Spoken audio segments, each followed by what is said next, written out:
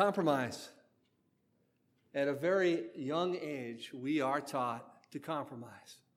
We're told that if we clean our plate, we can go outside and play. We're told that to get along with others, we must learn to share. Webster's dictionary defines the word compromise as follows. It says this: a settlement in which both sides make concessions. So compromise is generally thought of as a pretty good thing. It's a word that brings to mind positive thoughts, but there's a second definition to the word compromise in Webster's dictionary, and it reads like this: to expose to suspicion. To expose to suspicion. This can happen a number of different ways. It can happen when an iceberg rips a hole in the hull of a ship. The ship would be compromised, no longer trustworthy. It can happen in government agencies when classified documents are leaked, security is compromised, it's no longer trustworthy. But it also happens on a personal level almost every day in each and every one of our lives. It happens when our actions don't match our words. When our actions don't match our words, our integrity is compromised. When our actions don't match our words, we expose our integrity, our moral code, to suspicion. And for Christians, this is a problem, because our moral code, the rules we live our lives by, they're from God. They're from God. They have their foundation in our understanding of Jesus Christ, of who He is and how He lived. And as Christians, we know that we're not saved by our actions. We're not saved by our behavior. We are saved solely by the work of Jesus Christ. And what He did is enough. But that does not mean that our actions don't matter. In fact, the Bible tells us that our actions are very important. The Bible tells us that as Christians, we are to be the salt of the earth. We are to be the salt of the world. And what does salt do? It purifies, it preserves, it adds flavor, it changes everything it comes in contact with. The French fries don't change the salt. It's the other way around. It's the salt that changes the French fries. And that's how it's supposed to be with Christians. Christians are not to be changed by the world. The world is to be changed by the Christian. The Bible tells us to be in the world, but not of the world. When I say the word world, I'm not talking about the globe or the planet, and neither is the Bible. I'm talking about people, culture, and principles. The ideas and principles of the world are not to change the Christian. The Christian is to change the ideas and principles of the world. After Jesus was crucified, after He gave up His life on a Roman cross for our sin, He rose from the dead and He appeared to over 500 people. And He gave instruction to His disciples to go into the world to baptize and to teach all that He had taught to them. He told them, change the world. Then He ascended to the right hand of God the Father, promising to return one day to judge the living and the dead. And His disciples went out into the world. They proclaimed the gospel in word and deed. And one by one, they were martyred for their faith. They were executed by the world for refusing to compromise. They were in the world, but not of the world. And their witness, their lives, the way they lived, changed the world. 60 years after the crucifixion, resurrection, and ascension of Jesus, only one of the original 12 remained. Only one of the original 12 reached old age, the Apostle John. And in spite of heavy and violent persecution from the Roman government, from the world, the church was growing and thriving. The world was being changed by the gospel, the good news of Jesus. The city of Pergamum was the capital of the Eastern Roman Empire. And being the capital, Pergamum was a center for idolatry and other pagan religions. If it existed, you could find it in Pergamum. At the heart of the city, there was a throne-shaped altar built to Zeus. Historians believe it was the largest pagan altar in the world. 40 feet high, 120 feet wide, and 112 feet long. It was huge. And as a symbol of the city, it was a monument to idolatry and indulgence. Everything the city stood for, it represented. It was a monument to sin.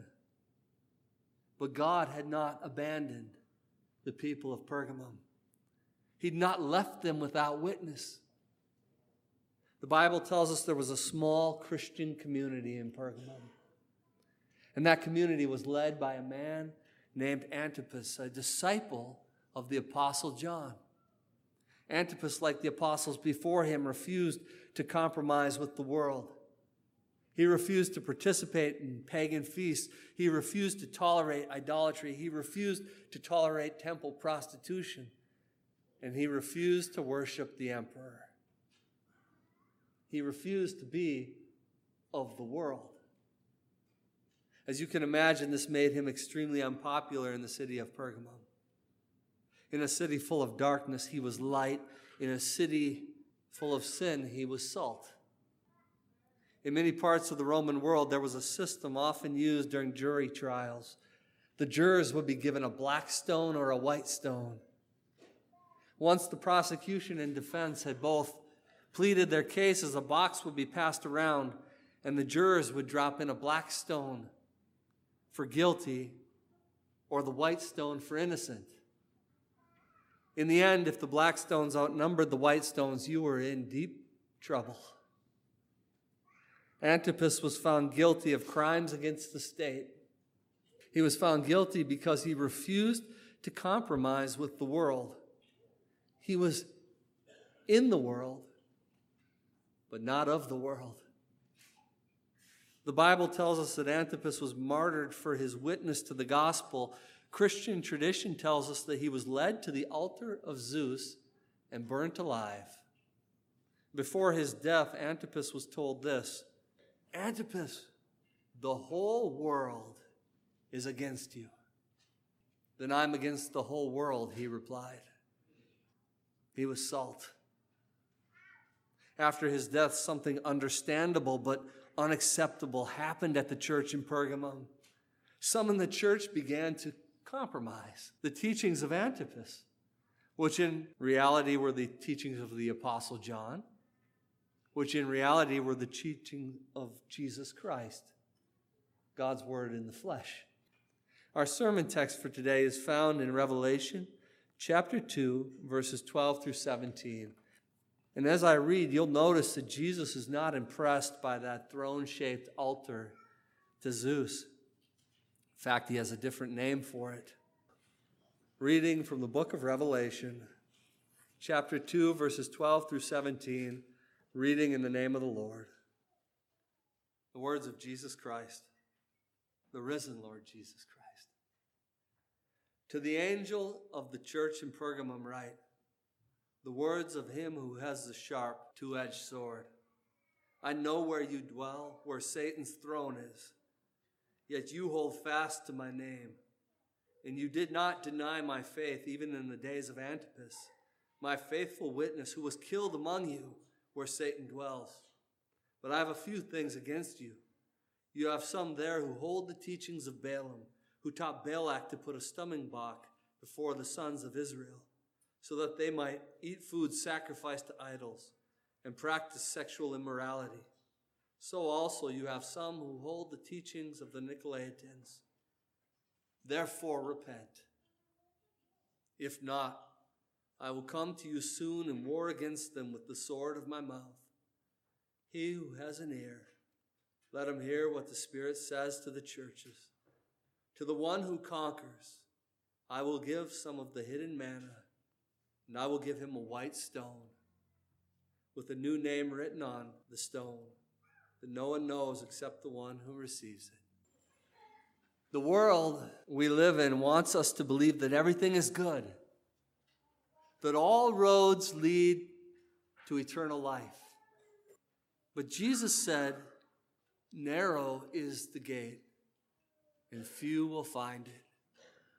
The world is heading away from God. The world is not our friend.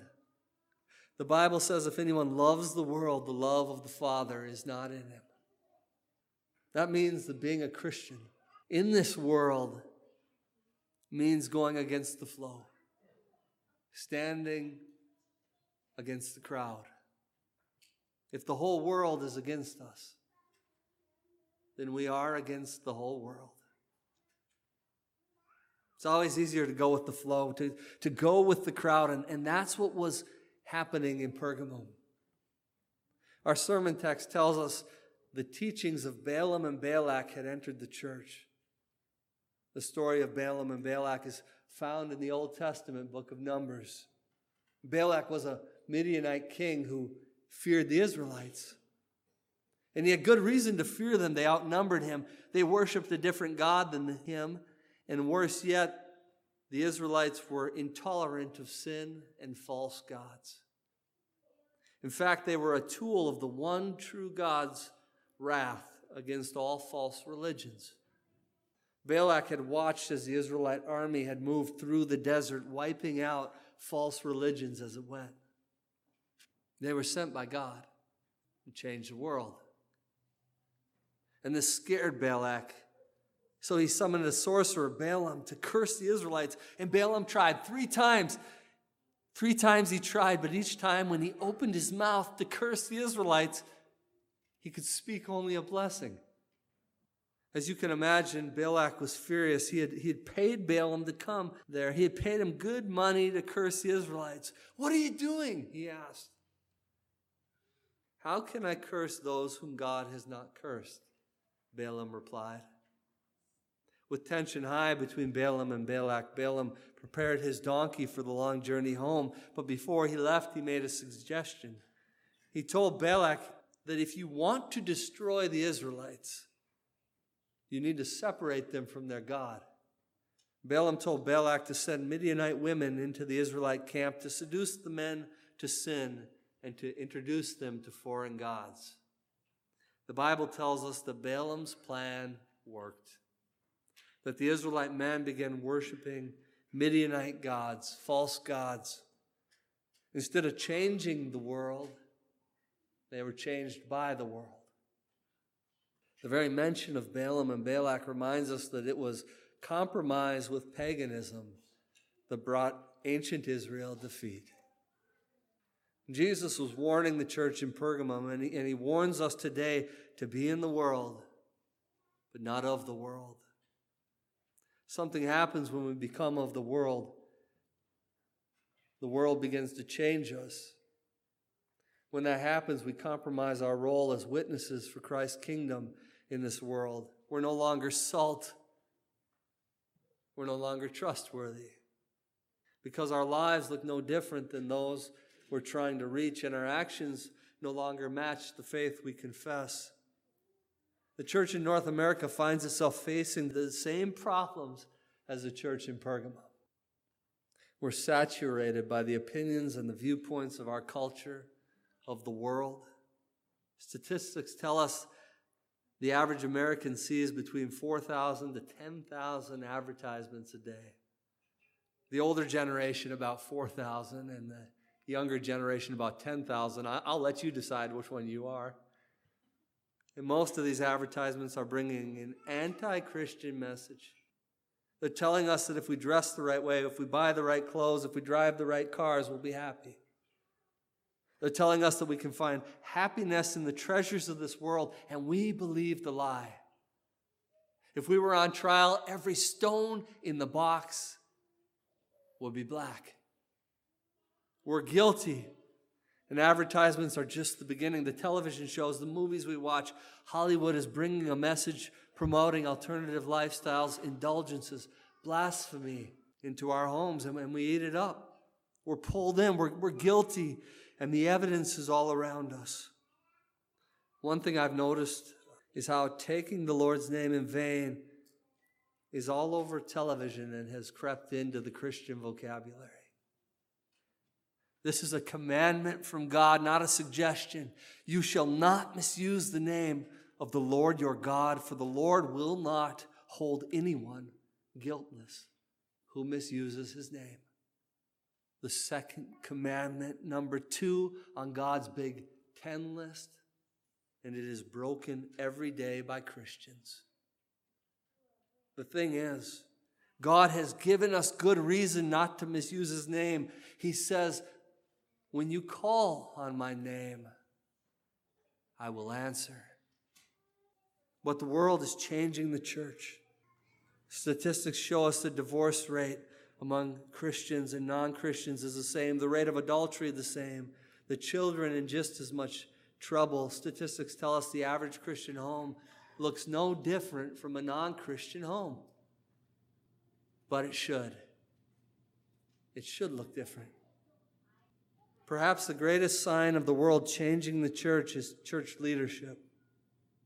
Church leadership has pressure to fill the pews, and it has geared its evangelism effort towards convincing the world that it is just like the world. It affirms what the world affirms. It lives like the world lives. It does what the world does. The leadership of the church in North America is trying to convince the world that Christians are not a threat. The Christians don't want to change the world. But God has not abandoned North America. He's not left North America without a witness. He's called you and thousands of other Christians just like you to be his witness. One of my closest friends, and we've debated this, when he is witnessing, he loves to tell people, I'm no different from you. I've told him he is false advertising because he is different. His life looks different. He doesn't have a lot of money, but he's one of the happiest people you'll ever meet. Doesn't have a big house, but he's very content. He doesn't get credit. No one pats him on the back. But he's a superstar because every time he gets the opportunity, he shares the gospel of Jesus Christ. It just flows out of him. He is salt. If we are to be salt, our lives should look different than the lives of those who don't know Jesus.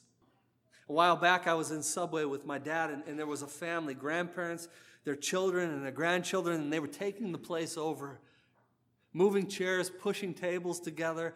You probably know the type.